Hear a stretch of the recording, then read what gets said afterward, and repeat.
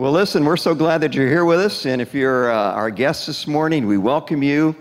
And our senior pastor, Pastor Rick Countryman, is on vacation, and so he's enjoying a time away with his family. Over the last 2 weeks prior, we began a new series that's entitled One in Christ. And Pastor Rick has invited pastors from the local community to be with us. We did this last year during the month of June. We're doing it again this year. And we have had a marvelous 2 weeks already. And I want you to know that today is going to be a marvelous time for us as well. Pastor Jim Applegate is with us. He is the pastor of the Redeemer Church here in town. He started that church about 7 years ago with his wife Heather. And Jim is a pretty good guy, but his wife Heather is really a greater, not good guy, but good gal. I've known them for a lot of years. I served on staff, in fact, with Jim's dad when Jim was a little bit younger. But you're going to enjoy this morning what God has to say to us. So would you welcome up Jim Applegate, everyone? Thanks, brother. Thank you. All right. Well, it is a real treat to be with you this morning. I cannot believe your pastor let me talk to you. I gave him many outs when he called. I said, "Are you sure? Do you know who I am? Do you know kind of some of the things that have been pinned on me?" And he said, "No, I've heard you teach, and I just want to say thanks to him before you guys that I can't believe the grace that man has to share his pulpit in this way. What a wonderful blessing." So greetings from Redeemer to you. There's a great group of people that are meeting in a Seventh-day Adventist church. They meet on Saturdays. We meet there on Sundays. They're meeting there right now. And they are our brothers and sisters in Christ. And it is great just to see this whole town kind of lit up with praise this morning for Jesus, for sure.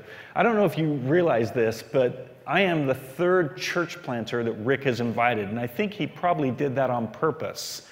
Church planter, that term is for a person who actually goes out and starts a church. So the first week you had Mike Moore. He started the church in Manteca.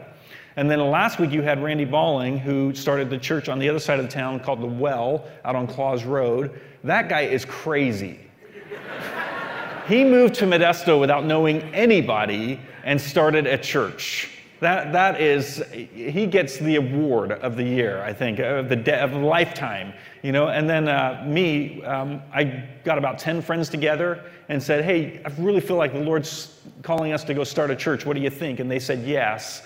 And then we went and did that together and started Redeemer in 2007. And I just want you to know, as a church, Redeemer, we are so grateful for Big Valley because you have invested in church planters.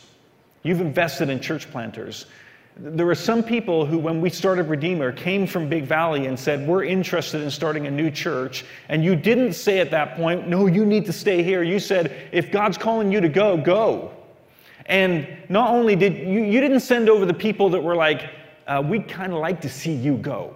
You know? I mean, there's certain people like that in a church where you're like, "Hey, I think you should think about joining another church," you know?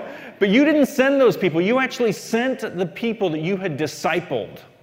And you sent the people who came with some spiritual maturity. And I'll tell you, in a young church, that is so critical and so important. So I just say thank you for the way that you disciple people. Thank you for the way that you tell people that they are loved by God. And then thank you for not hoarding or holding on to those people, but for actually letting them go and being generous in this community. And certainly you have a reputation for that. And I just want to say thank you for that. Now, having said that, we need more churches in Modesto. We need a lot more churches in Modesto. When we first started Redeemer, we kind of did a little survey of the city, and we took every single church that we knew, a Protestant church, Orthodox church, and said, how big is their church, and how many seats do they have in it? And then we said, if every church had 2 Sunday morning services, we could, in fact, have enough seating for about 30,000 people in our valley. So you fill up Big Valley, you fill up Shelter Cove, you fill up Redeemer, you fill up the House, you fill up Calvary Chapel, you fill up all the great churches in the city, and then you times them by 2, that's about 30,000 people. Do you know how many people live in our city limits? about 200,000, just over 200,000. And within our county is 500,000. So the reality is we need to see more churches planted. Now, wouldn't you agree with me that most churches, they start out of arguments or disagreements?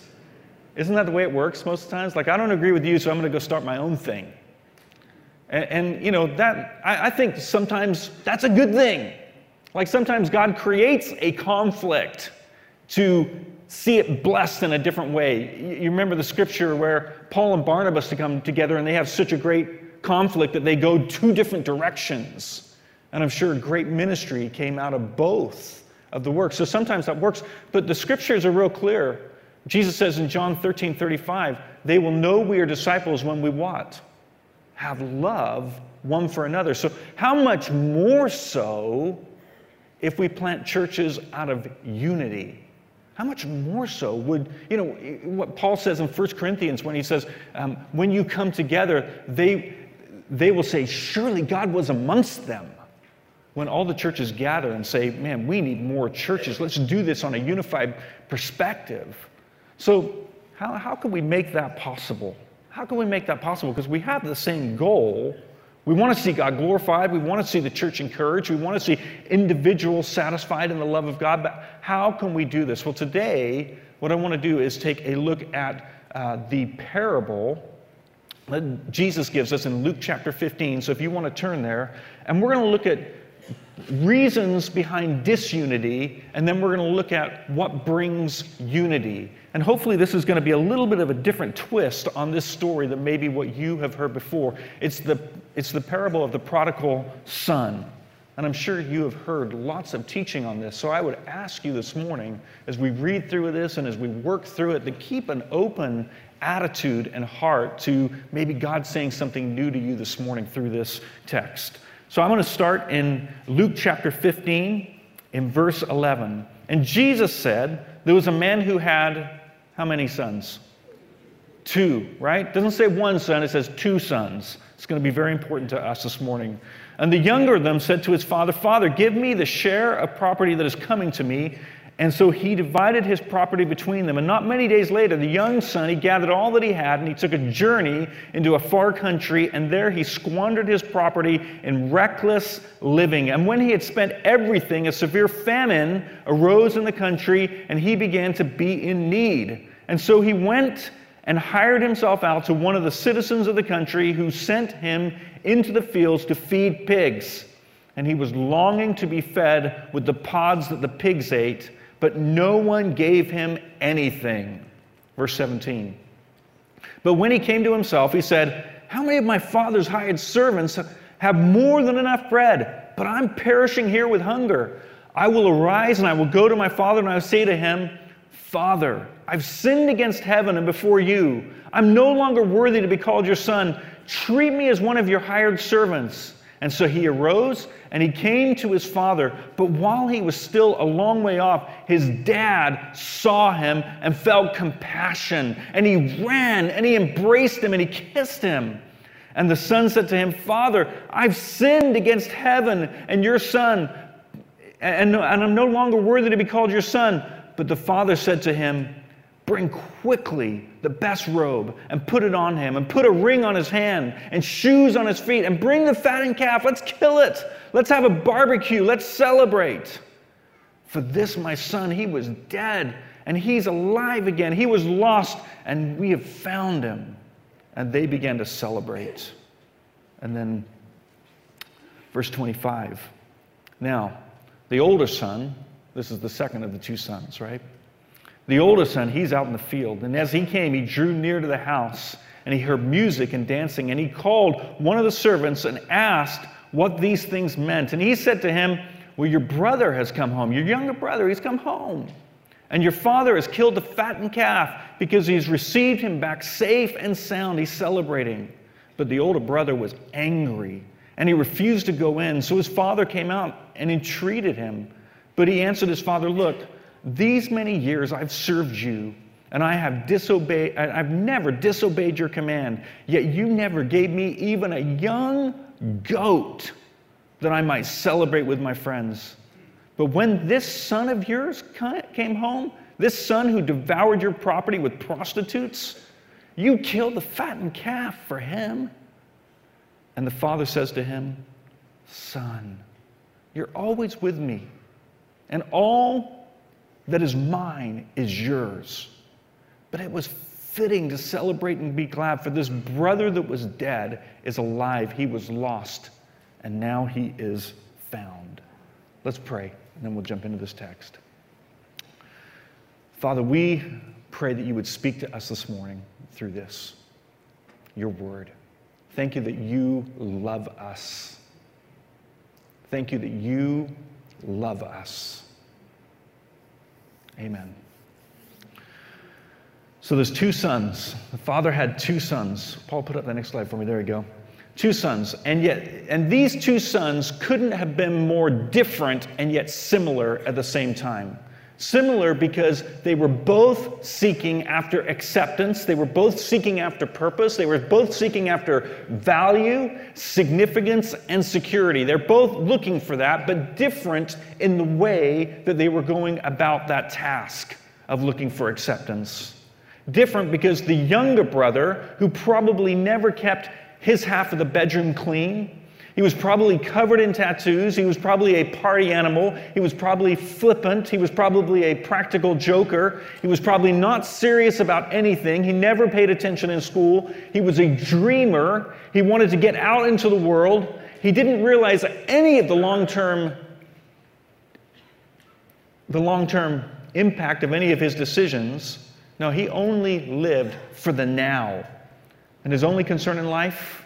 Himself. Honestly, I think this guy would have been a lot of fun to watch, and maybe even to hang out with until his money ran out, because he was just crazy wild. He'd be the guy who you'd say, "Watch that dude. He's going to do something interesting today." Now, the younger brother just lived for the now. He thought that he would find his way to acceptance and security and purpose and value and significance. He thought the way to do that was to just follow his feelings. In our modern day vernacular, we would use the word hedonism. Hedonism. This is what he was after. Just following his own feelings in order to find acceptance. The older brother is so much different in the way that he went about it. He's kind of this prude guy. He worked hard. He's organized. He kept his half of the room clean. He's a type A personality. He's definitely a firstborn. He's conviction over compassion. He never played a practical joke and probably never got a tardy in school. He probably saved every penny he ever made. He never made out with anybody. He never listened to Christian music, especially that horrible stuff with drums and guitars. And he never had a beer in his entire life, and certainly no hard liquor, not even NyQuil was on his plate. His place was hard work to establish himself. Why? Because his whole attitude in life was, if I do my part, then you do yours. If I invest, you pay me. It was a business equation for him. It was karma to him. That's how he lived his life. This dude probably grew up in church. He probably went to Christian school or was homeschooled. And then he went to a college where you had to wear dresses and ties because that's how he knew how to associate with his world. This older brother thought the way to acceptance, security, purpose, value, significance was through following the law, moralism. And both believed their own way would work. They both believed, no, my way is going to work.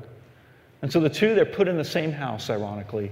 Can you imagine that? Some of you can, because you're like, yeah, I got a brother like that, or I've got a sister like that, right? So you feel the weight of this story. But at some point, the younger brother, he leaves. And with all his reckless, short-term planning, everything falls apart. Do you think the older brother was sad to see him go?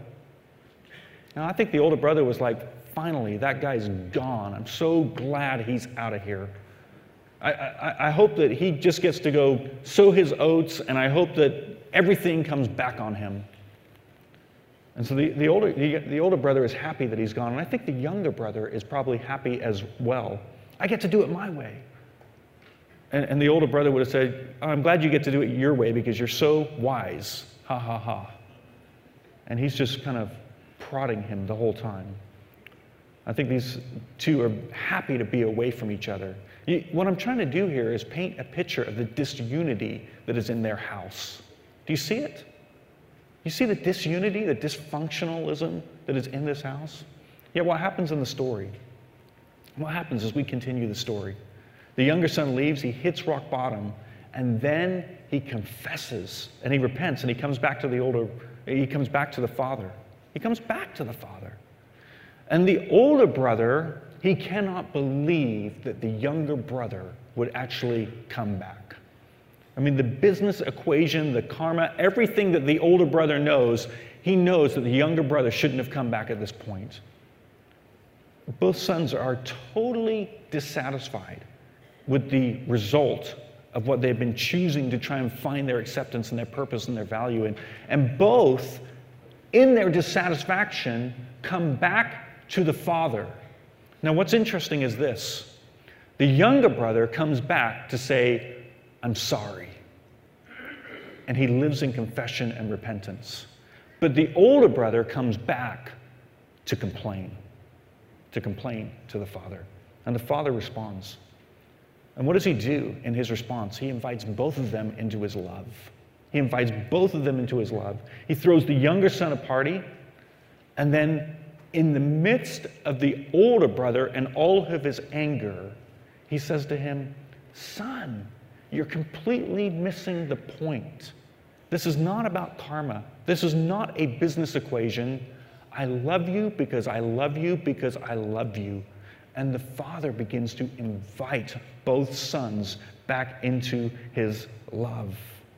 So I ask the question, where do you think unity was found? Where do you think unity is found? It's in the Father. It's in the Father.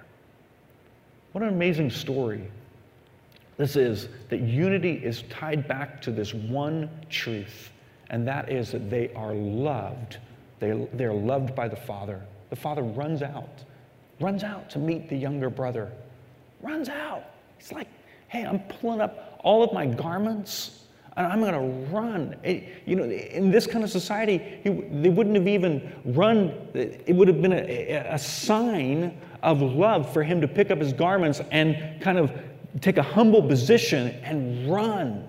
Like you would have sent a servant out to do this job. And yet the father says, I'm pulling out all the stops. I want my youngest son to know how much I love him. And then the father tells the older brother, you're just mistaken in how you're going about this equation. You're mistaken. This is not business. This is not you do your part and I'll do mine. This is you're welcome at the family table because you are my son. You're my son. That's who you are. The miracle here at this point is that Jesus points to the fact that the two brothers are going to be unified. They're going to be unified. But it's not by changing their behavior. It's not by changing their behavior. It's by understanding the fact that they're both loved by the Father. Did you get that? You think like, okay, we understand the story of the prodigal son as the prodigal son is excessive and extravagant and wasteful and a sinner, a complete sinner. And if he would just change his behavior, then we would know his heart has changed. And yet the reality is what Jesus says here is no, we're not even on the page yet of talking about changing his behavior. He says the very first thing that I want you to know, younger brother, is that you are loved by the Father, that you are loved by God. And then the older brother, who is the religious guy, it's the same thing. He's going to be unified to God by knowing that he is loved by God. He doesn't say to the older brother, change your behavior. He says, while I was with you, everything that I have is yours. In other words, know the depth of my love for you. If you went to the doctor with, like a cold or something like that, and you were sneezing like crazy and you had a runny nose, and the doctor said to you, okay, I think we can take care of that. I think that we can take care of the sneezing. I can stop the sneezing from happening, and I can stop the runny nose. You would be somewhat dissatisfied with that doctor, wouldn't you? Because really what he's doing at that point is he's just addressing the symptoms. And he's not really dealing with the sickness or the virus deep down inside. And you would say, hey, thanks, doc, but I can get a prescription over the counter to stop me from sneezing, and I can get a prescription from over the counter for my runny nose to stop. What I'm really asking, and the reason why I'm in here today paying these exorbitant copays, is I want you to deal with the issue deep down in my heart. And that's what the Father is doing here. He's saying, hey, the issue with the younger brother is he didn't know he was loved by the Father, and so he runs off trying to find his acceptance in other places. The older brother, in all his anger and bitterness, doesn't know that he's loved by the Father, so he tries to find the love of the Father in just his work, in work, in his behavior, in his performance. And yet what God does, what Jesus does in this story, is he actually says, no, wait a second, the behavior is the symptom, but the virus, the real problem, is that you, young man, and you, older brother, do not know that you are loved. And you're not living as loved, and therefore this is the way that your life has been heading. And so I want to, first of all, let you know that you are completely loved by the Father. You're loved by the Father. And that's what brings about unity. The irony at the end of the story, it's not really resolved, is it? We don't see them saying, yay, we all get to live together now, and this is going to be fun. You know, we end the story with the younger brother inside, partying and having a great time, being reconciled to the family, and yet the dad is outside trying to convince the older brother, who is still living in anger out there. It's interesting to me that the irony in this is that the disunity is not continued by the younger brother, but it's continued by the older brother. The source of this disunity comes from the older brother. What do I mean by that? The younger brother, he comes to the end of his rope pretty quickly. I mean, you go out into the world and you try to find your acceptance and your security, you try to find your value, your purpose, your significance out in the world, you will come to the end of your rope pretty quickly. It will tire you out. It will drain you. It will destroy you pretty quickly. And that's what we see in the story. And yet the older brother, he doesn't see what's going on here. He doesn't realize that his performance mentality, his trying to be made right through this moralism, through this legalism, he doesn't come to the end of his rope. And so he's still trying to convince the Father, no, Father, I'm not loved by you because you love me. I'm loved by you because I work for you. And the Father's saying, no, son, that's not the way that this is. And the disunity is caused by this religious one. This strikes me really deeply because I am one of those religious people. I am one of those older brothers. I am one of those recovering Pharisees, as it were. Person who thought, oh, as long as I work hard for the Lord, then He will love me. And yet that causes a tremendous amount of disunity.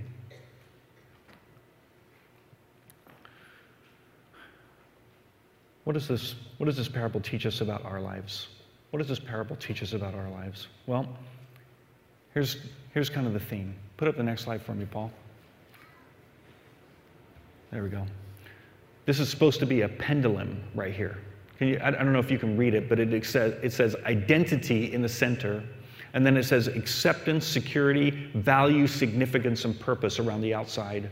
And I think that God has created us all with a desire for identity, a desire for security, a desire for purpose, a desire for value, a desire for significance. We all wake up every day and say, I would love to be accepted today. I would love to feel secure today. And the reality is because God has created us that way, because He has made us innately with that need, it's not wrong. It's good. It's really good. But the question is where are you going to go to try and have that need met? That's the issue. And so if we look at the younger brother, go to the next slide for me, Paul. The younger brother, he goes to the world, and oftentimes this is where we go. This is what we do in order to try and be accepted. So this would be things like that promotion at work. This would be like that bank account. This would be like that car. This would be like that relationship. So in order to be accepted, I feel like I need to drive this type of car. I grew up, my dad had 2 Pintos. I don't know if you know what Pintos are, but we had a green one and an orange one, and both had the fake paneling down the side. I mean, these were awesome. I wish I had one now. I could be such a hipster if I had one of those. You know, they're just, as long as no one like drives into the back of you and it explodes, you know, it would be all right. But, you know, so I mean, if I really want to be accepted, and I'm driving around in this Pinto, and I remember this as a kid, and I'm thinking, oh my gosh, you know, if we just had a better car, people would like me more. Or if I just had a nicer house, then people would like me more, and there I would find acceptance. And yet what happens? What happens? So you think, oh, I'll go out and buy a new car then. And so you go out and you buy a new car, and all of a sudden you have a what attached to that new car? A payment. And then all of a sudden what happens? You're in slavery to that new payment. And guess what? That new car smell and new car look disappeared long before your payment did. But the slavery didn't, did it? And so what do you see here? You see, if we're going to look for our acceptance in the world, there's going to be a slavery that is attached to it. It's not to say that a new car is wrong. But I would ask you the much deeper question, not the symptom, but the virus question of, where are you actually looking for acceptance? Maybe you're at one of those places in your life where you're looking at a pretty good promotion at your job, but you know that that promotion is going to come at the cost of your family. It's going to take more hours. It's going to take, and yet you would say, well, our security is in my work. And yet what you're doing is, if your security is in your work, you're signing up for a life of bondage, just like the younger brother. How about the older brother? Next slide, Paul. There you go. The older brother, he thinks his acceptance and his security, he's going to try and find it in religion. If I just behave the right way, then I'm going to be accepted. If I just do the right stuff, then it's going to be okay. If I can just muster up enough effort, then God will bless me. And this is his thought. And yet the reality is, in religion, what happens? You either become a liar or you become a judgmental bigot. Why? Because all of us know that we cannot live to that standard that we think we need to be at. We can't live at that all the time in order to be accepted. You come to church and you think, look at that happy family over there. I wonder how they do it. And you know that you just got out of the car on the way here with a massive fight again. And that's your thought. You're thinking, how is everybody else living so perfectly, and they look so nice, and their hair is done so great? And I woke up this morning and I didn't even feel like coming, and it was hard enough to try and get here. And then what do you begin to do? You begin to say, okay, well, if I'm going to be accepted by my behavior, then what do I need to do? I need to put everybody else's behavior down. And this is what you begin to do. You begin to play at this game that, well, we do things this way here. And I do things like this in my life here, and I'm so glad I'm not one of you. At least I'm not a murderer. At least I don't treat my children like that. Did you see that lady in Target? Right? And we begin to put everybody down. Why? To make ourselves feel good. And yet at the end of the day, you know that you want to be that mom in Target that was yelling at their kid. You know, you're like, I just want to unleash, you know, that kid. Ah. And so you have those feelings, but then you become to be a liar about it. And you're like, no, everything's good, I'm fine. I don't want to live in confession or repentance. I can't live in confession or repentance because my acceptance, it comes from the fact that you think that I'm really pretty good, even though I'm not. So both of these ways are going to be really dissatisfying, and they're going to be a slavery They're going to put us in slavery if we try and seek identity there. But there's one final way, right? The final way is that love of the Father, and that's the gospel. That's the gospel. This is where, for by grace we have been saved. Do you know that verse from Ephesians where Jesus says, I laid down my life for you, I took your sin, and I gave you my righteousness? This is the beautiful part where Jesus says to us, I didn't save you because you were good. I demonstrated my love for you, and while you were yet sinners, running the other direction, I tapped on your shoulder and said, come, follow me. And the Father reaches down and through the love of Christ says, I love you because I love you because I love you. And there is great, great acceptance there. And so all of a sudden now I can wake up in the morning and I say, because of what Jesus has done on that beautiful cross, I'm accepted by the Father. And if I'm accepted by the Father, then where else do I need to go to find my acceptance today? I'm already accepted. Or, God, because of what Jesus has done, you, the King of Kings and the Lord of Lords, the sovereign God of all creation who owns 1,000 cattle on 1,000 hills, you are my security today. And therefore, I don't need to try and figure out where my security is in terms of my bank account. Yeah, I want to be a responsible steward. But I don't need security from my bank account because I found it in God. And therefore, I'm able to give. Therefore, I'm able to maybe even not take that promotion at work because my security is in God. Do you see how this works? It's a beautiful thing when we realize the love of God is not through performance and is not through the world, but it is through Christ alone. It's through Christ alone. Now, I'll tell you what I found in my life. Can you put up the next slide for me, Paul? Is that I'm a swinger. And let's redeem that word, okay? Because I'm a swinger. I swing back and forth between these two all the time. Sometimes I wake up in the morning. In fact, I remember a couple months ago, I was driving to work and I saw this motorcycle, like a Harley Davidson. And I was like, if I had that, people would really like me, As if, that'd be kind of fun to have. I've never even ridden a motorcycle in my life, so I don't even know what I'm getting into, but I thought, there's some sweet chrome on that thing over there, and it's just enticing. And then within a few minutes, it's like the Lord reminds me, hey, are you sure you want one of those and all the repair bills that come with it and all the insurance and all the... Why? Because he's reminding me that that's actually a pathway to slavery. And then he says, I love you, Jim. I love you because I love you because I love you because of what Christ has done. And you're accepted because of me. And all of a sudden, that Harley Davidson just kind of goes, yeah, that'd be fun, but I don't need that in order to be loved. I'm cool. I'm okay. Or he reminds us that performance, that I can actually come to church and I can be honest. I can say, man, I really struggled with temptation this week. Boy, this was a really doozer for me. In fact, I didn't just struggle with temptation, I gave into it. And I can confess that before you because I know that you're going to love me no matter what I did because the Father loves me.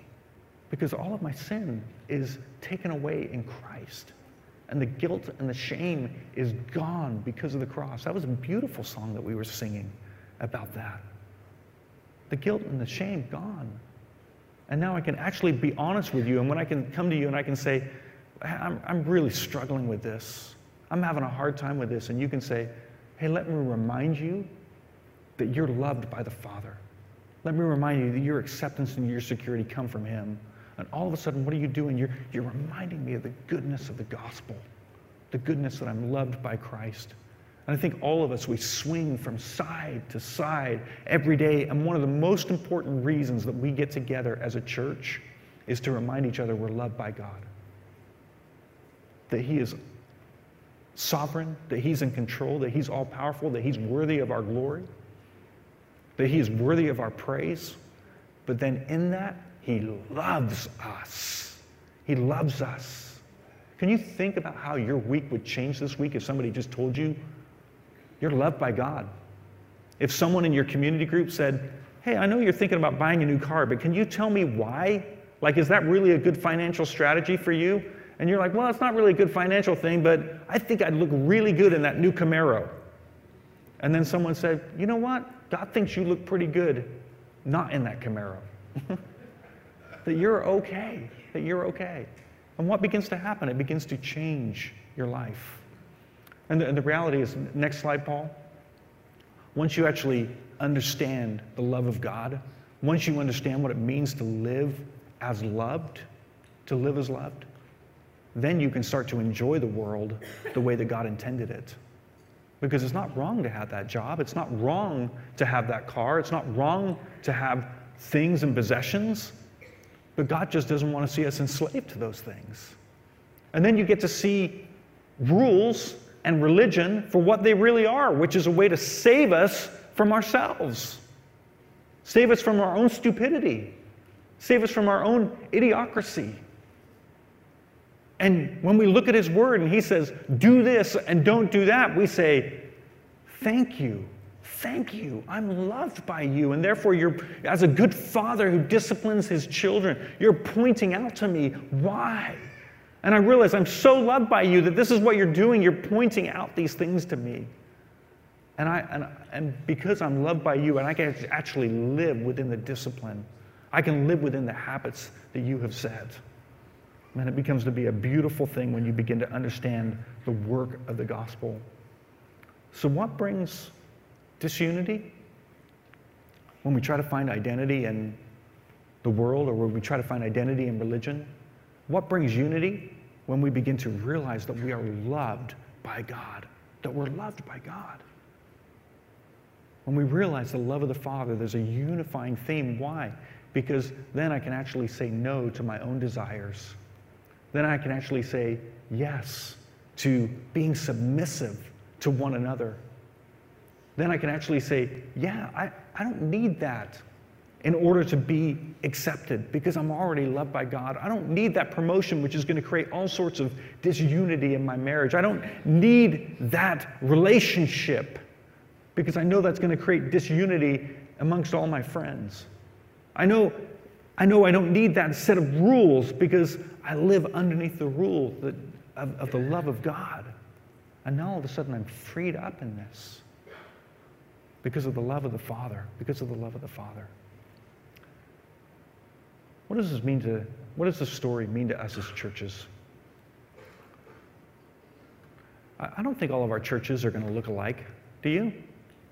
I hope they don't. I think there's an infinite beauty in the love of God. In fact, one of the reasons why I love thinking about having a multi-ethnic church, blacks, Chinese, Asians, Europeans, everybody coming together to worship Christ, is because we all get to see Him from a different perspective. We get to see our infinite, glorious God through a different set of eyes. And that would be absolutely amazing. You know what John says? When he sees the throne, he sees every tribe and every tongue coming together. And what a beautiful thought of all of us coming together, and then a certain group from Africa being able to worship God, and us look at them and go, wow, the way you worship God is radical and different, and I totally enjoy that. Like, you showed me something about God in the way that you worship that I wouldn't have seen in my normal white self. God, I actually clapped on rhythm because I was standing next to one of my brothers who could do it. This was amazing. It was a beautiful thing. You see, that's what the love of the Father does. And I can actually, when I see the love of the Father in my life, then I can say, hey, I can be okay with releasing maybe some of the control that I want and desire in my own heart, and the selfishness of my own heart. I can release some of that because I know I'm loved by the Father, and then I can let my brothers and my sisters begin to do things their way. And in that, I can begin to experience the gloriousness of God in incredible ways. If you are from a more conservative church, like a high church with liturgy, what's the tendency? The tendency is to look down on a less conservative church. Or if you're from a freer, maybe a liberal church where it's more casual and community, your tendency is to blow off the conservative church as prudes. Like, they just do boring stuff. I went to a church service a couple weeks ago, which was high liturgy. Everything was parsed out through the entire service. And I think it was written in the 1700s. So it was like, wow, King James all the way through. Hard to understand, and yet the reality is I can appreciate that in a different way when I know that I'm loved by God. The problem of both the so-called conservative church and the liberal church is they're both trying to find their identity in their behavior instead of saying, we're loved by God, and therefore we get to live this way. And what would God call us to do then? What would God call us to do in that disunity, in that dysfunctional state as churches, or maybe even as individuals? Well, He would call us to live in the love of the Father.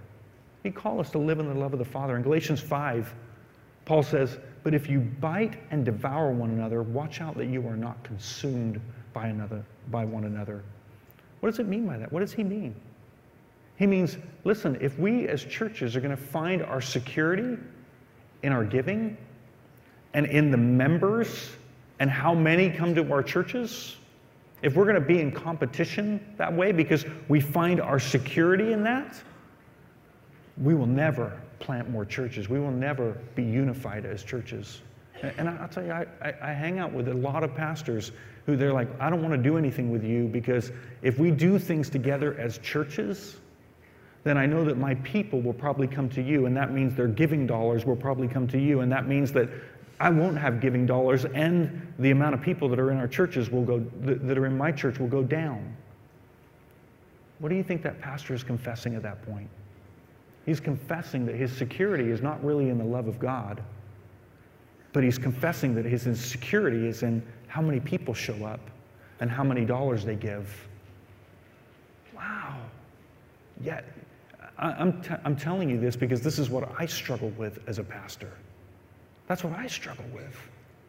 And yet every day I want to wake up and say, oh, I'm so loved by you, Father. I'm so loved by you, and you so have our church, and you so have the organization that you want in mind. You love what you're doing at Redeemer. And if that means I need to open up my hands and say, go wherever you want and do whatever you want, I'm good with that. I'm good with that. Why? Because I know that my security is in God through Christ alone. And it has nothing to do with church attendance, and it has nothing to do with giving dollars. Oh, that's so convicting. How about in the security of traditions? It's the same thing. Some of us, we're so secure in the traditions that we have, so hard to give some of those things up, that we don't want to be unified with other churches because they do things a little bit differently. And yet, if you know you're loved by God, you're accepted by God, then you can say, I love how we do things, and I also love how you do things. It's a beautiful thing. I love what you're doing, Father, to display your glory over the whole planet in different ways. You know, I want you to know, Big Valley, one of the reasons that I'm up here today is because your pastor knows he's loved by God. Do you recognize that? Your pastor knows he's loved by God. Because if he didn't know he was loved by God, then he would be too insecure to share his pulpit. And yet here I am. And I am so thankful for the work of your pastor and the fact that he leads your staff. I can't tell you how welcomed I was last night at your service, and then this morning. I've never preached here. I've been to one Sunday service here, and yet I can tell you it was almost like coming home. And I think that's because you guys get how to live as loved. That's a little phrase that we have at Redeemer, live as loved. We talk about that all the time, talk about that in so many of our church services. live as loved? Are you living as loved? And so I would just ask you, as we close right now, what difference would it make this week if you lived as loved this week? If you knew, because of what Christ has done, that you are loved by God? What difference would that make in your personal decisions? And then what difference would that make for us as a church-wide organization in the city of Modesto and then beyond if we really lived as loved? Let's pray. Father, I just want to say thanks for your word. Thank you, Lord, that Jesus nails it with the older brother and the younger brother. And he says it so clearly so that we don't have to continue to live in slavery, but we can live in freedom.